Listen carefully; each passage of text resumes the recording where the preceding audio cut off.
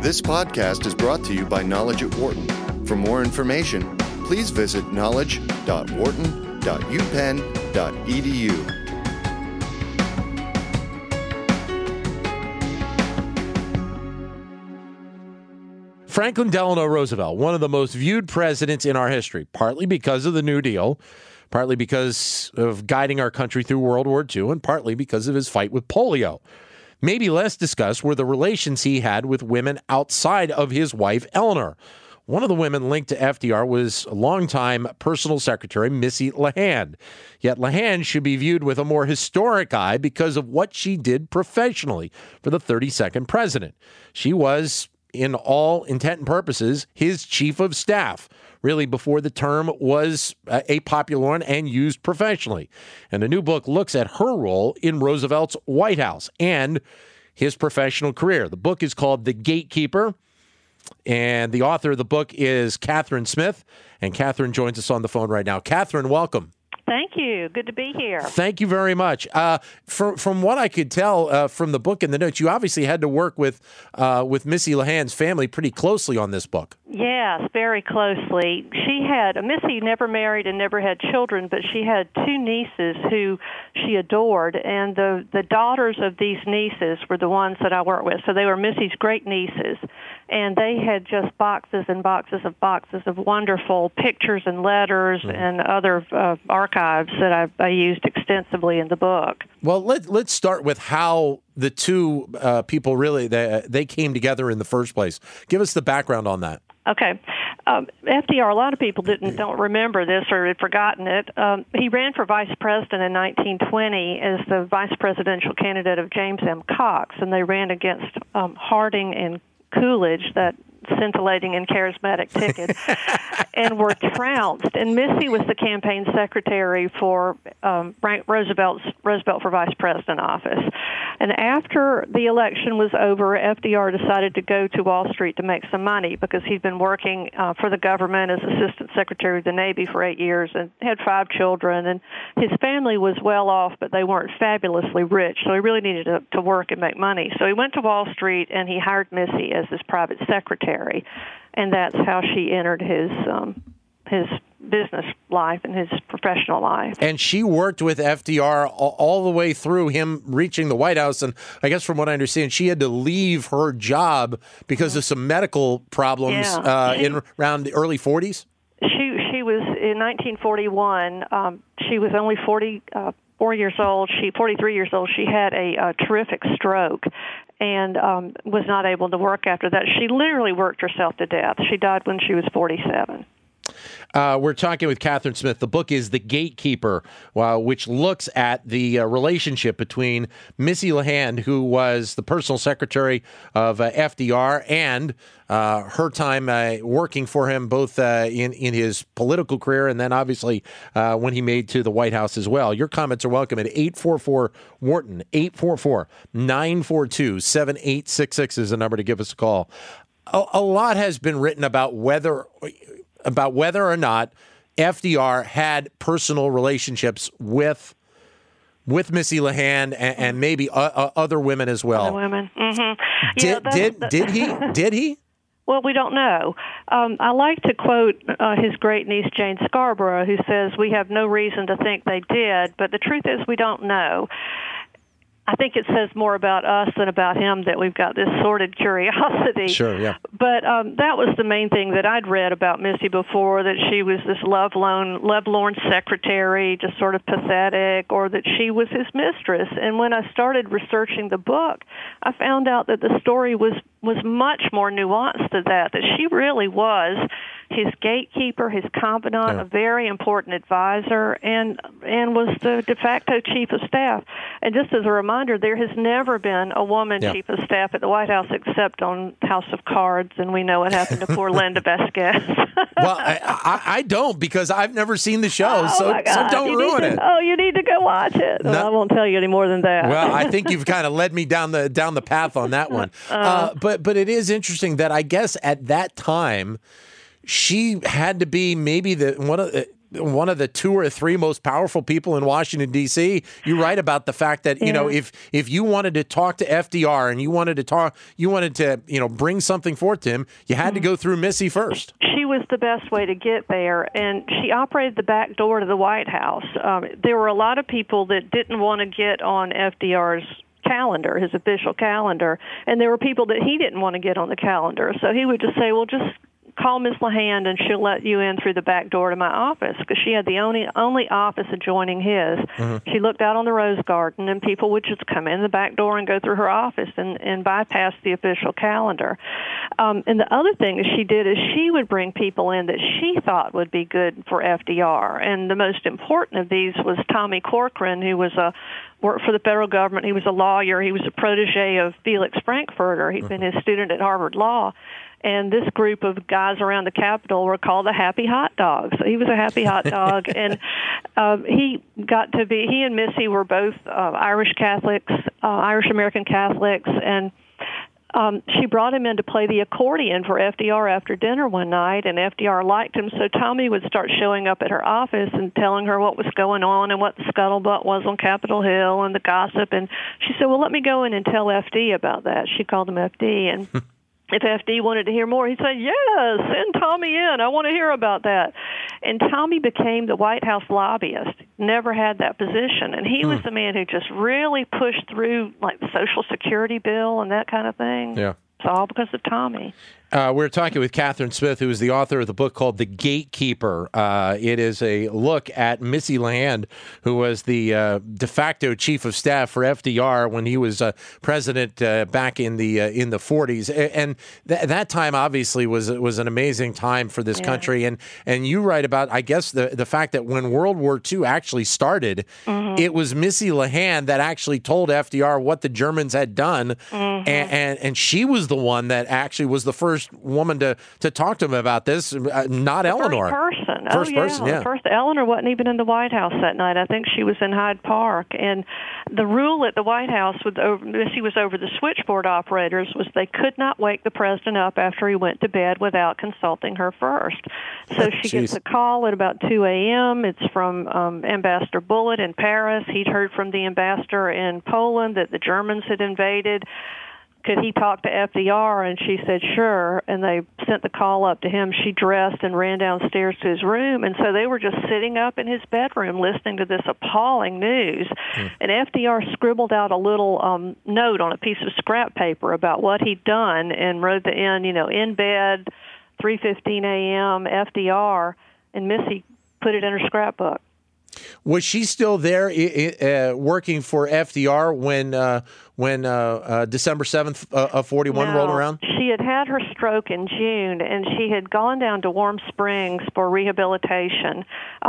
That we hadn't even talked about that, but she helped FDR establish the polio hospital there, and she was in a wheelchair and all that sort of thing, so she was not, and she was very upset, tried to call the White House, couldn't get through to him. It was a little bit crazy that day. It has been written about the relationship that FDR and Eleanor had, and you mentioned it's very interesting. I think the fact that when FDR passed away, that the division of wealth that FDR set forth was equal between Eleanor and Missy, and that tells you whether or not they had a relationship. Set that aside, how important she was to him. Right. It was, he stipulated that half the income of his estate each year would go to Eleanor and half to my friend Marguerite A. LaHand for her medical care, because from the time Missy had her stroke, Roosevelt personally paid for all her medical care. He brought in the best specialist in the country to see her. And then when they just really couldn't do anything, she went home to Massachusetts, and he continued to pay for her rehabilitation, for a nurse who stayed in her home.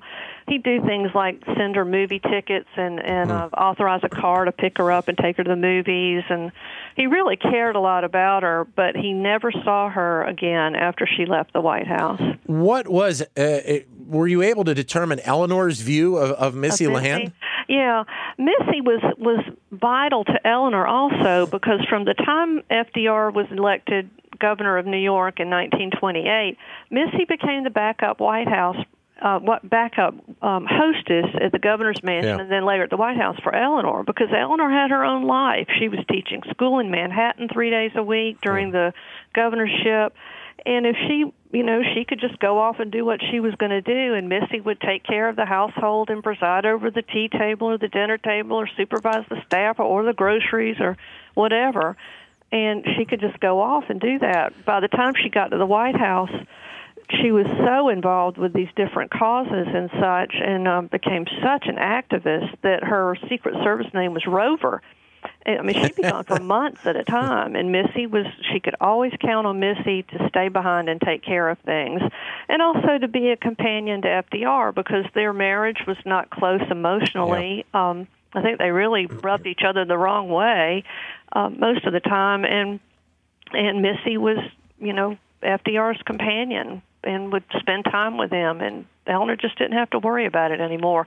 They were very fond of each other, though, Missy and Eleanor. Whenever Missy was ill, and she had heart trouble from the time she was a young girl, so that was an ongoing ordeal for her. Eleanor would always step in and take care of her.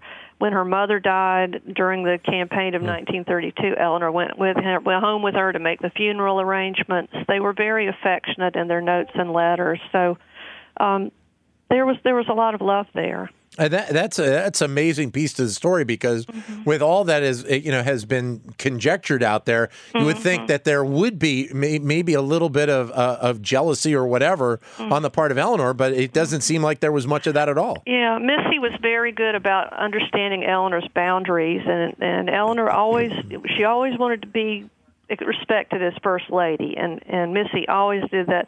I never found even the slightest negative thing about Eleanor in any of Missy's correspondence, even with the man she was in love with. It was just always very, very respectful of Eleanor. So I think that was the way she was. What was it about her that really made her so successful at her job? She had tremendous discretion. Nobody could get a word out of her. She was charming, and she was very loyal, and she just had good horse sense. She had a good level head and was a very shrewd judge of character, and she just also knew how to manage FDR. Some people have asked me, what policies did she suggest? And look, they were full of policy wonks during the New Deal. They didn't need anyone else coming up with ideas, but they were short on people to facilitate and make things happen. Yeah. FDR was a terrible procrastinator. So Missy would just get the gears going, just like bringing Tommy Corcoran in to be his lobbyist. He wasn't going to get that stuff passed without a really, really smart guy on Capitol Hill working the system. So then her impact on, say, the New Deal was what?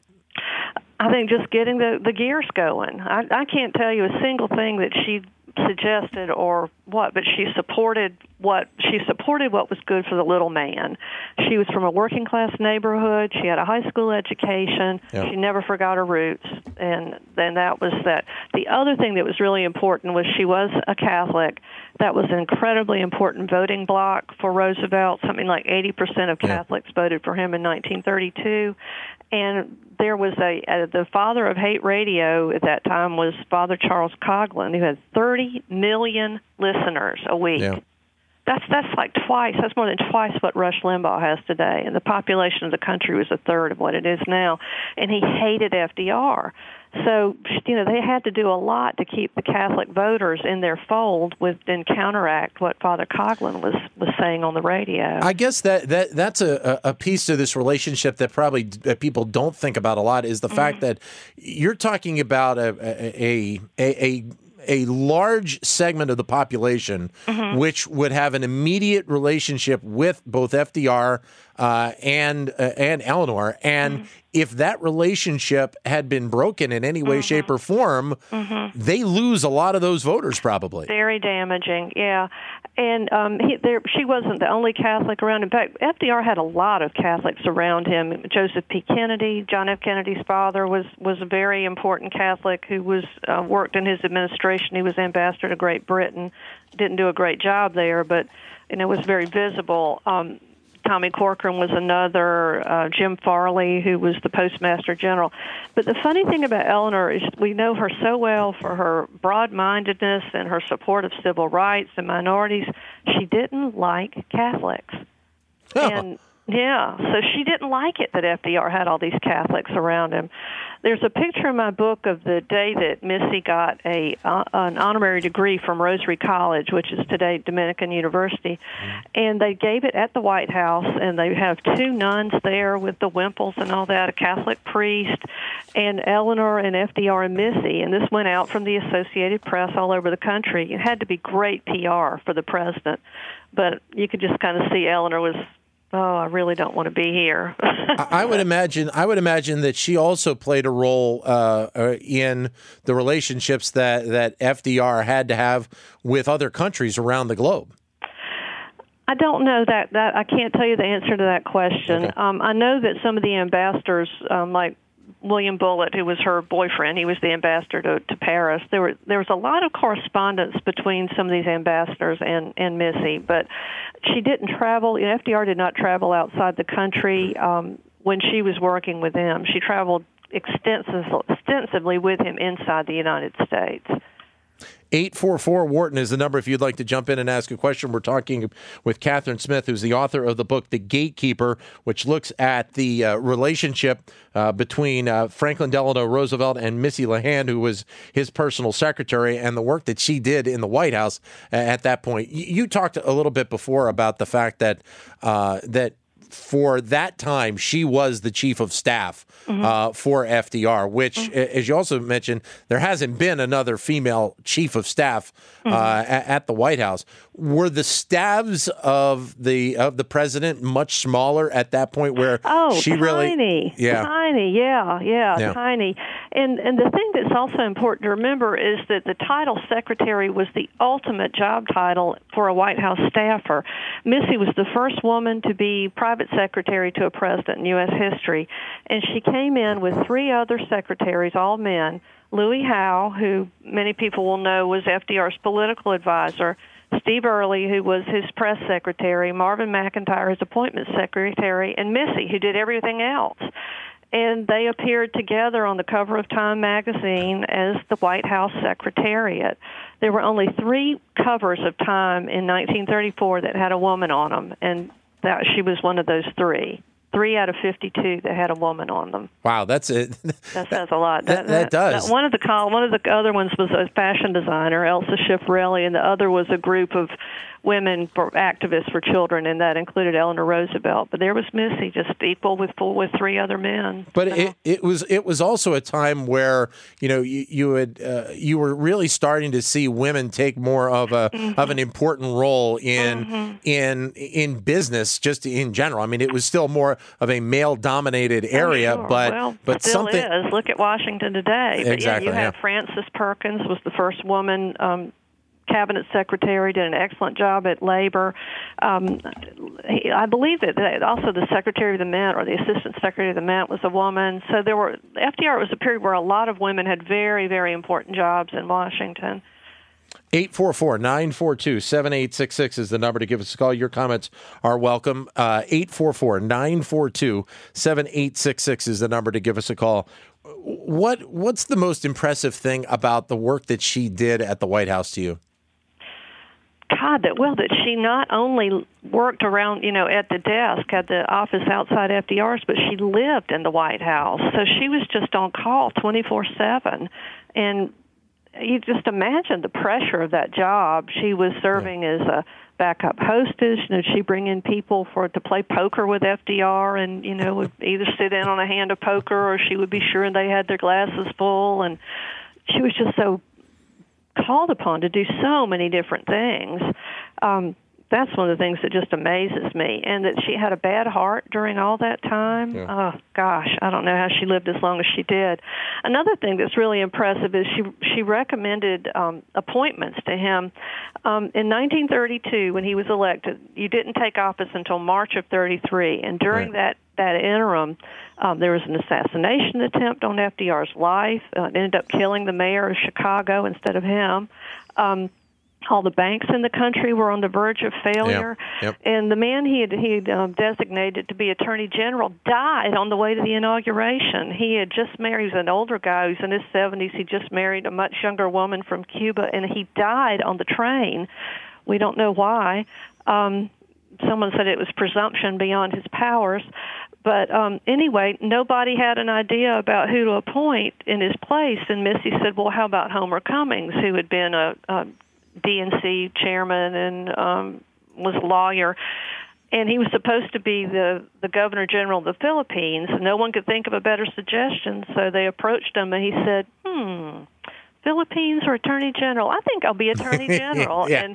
And he did. And he was the one who declared a really arcane law that was passed during World War I sufficient to close the banks down for a week to get everything reorganized. So she lobbied for Felix Frankfurter to be appointed to the Supreme Court, and he was. So people listened to Missy. It sounds a lot like you believe that if she would have been healthy enough and would have potentially wanted to go down this path, that she could have been a very motivational force in politics herself.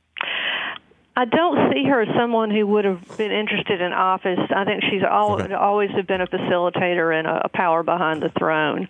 And I don't think she had a big ego like that either. She just adored FDR and what he believed in and just loved working for the Roosevelts.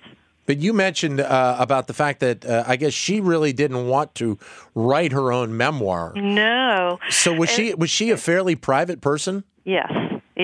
But she made it very clear she never planned to. She didn't keep a diary. She never made a note, never planned to write a memoir, which made it really challenging for me as a biographer to get to the bottom of who she was. Everybody around FDR wrote a memoir after he died. The lady who was in charge of housekeeping in the White House wrote one. His physician wrote one. Yeah. Grace Tully, who succeeded Missy as private secretary, wrote one. If you didn't work yourself to death under FDR, you wrote a memoir after he died. But Missy never planned to do that. So finding her story was just not only working with the family archive and working with the papers at the FDR library, but just culling little bits of information from every source you can imagine. I had read over 100 books, just pulling little things out of the diaries of Harold Ickes, who was the Interior Secretary, a big fan of Missy's, and what he said. It was really a chore, but it was fascinating. So what was it originally that got you wanting to do a book about her? I wanted to have her job.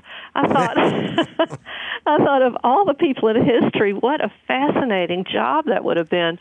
And I'm from the South, as you probably figured out by now. Yep. My grandfather was what we down here call a yellow dog Democrat, which means he would have voted for a yellow dog if it was on the Democratic ticket. And he adored FDR because he'd been a young father at the beginning of the Depression, and things really started turning around for him after the New Deal began. So I just learned at my pawpaw's knee about FDR. The first term paper I ever wrote in high school was about FDR. And the more I read about him during my adult life, there was always this woman hovering in the background and was always said the one who knew FDR best and the one who could make FDR do things. And I thought, wow, how fascinating. I'd love to read a book about Missy LeHand. And then I found out no one had ever written one. And I thought, well, I'll write one myself. Great job. Here we are. Look, I am a fan of history, so to be able to, and this is a part of history that I didn't really even think about until getting ready to have you on the show. So when you get these types of stories, they're great stories to tell because they do kind of give you a little bit more of an insight into the person. Right. In this case, FDR, and how he kind of ran his White House. Yeah. Obviously, a lot of it because of how Missy LeHand thought and the professional relationship that the two of them had. Right. A friend of mine says it's the last bite of the apple because everyone else close to FDR who had any importance has really been plumbed already. There have been books and books and books, and there's just more books come out all the time. There's a new one coming out later this month about Eleanor and Lorena Hickok, who was her close friend. And there's another one coming out today about the last months of FDR and how he negotiated with Stalin at Yalta and all that. Yeah. But I think that this is really giving a different insight that people will be very interested in. And I've gotten lots of nice comments from historians. Everyone I talk to, they'd say, I'm a big Missy fan.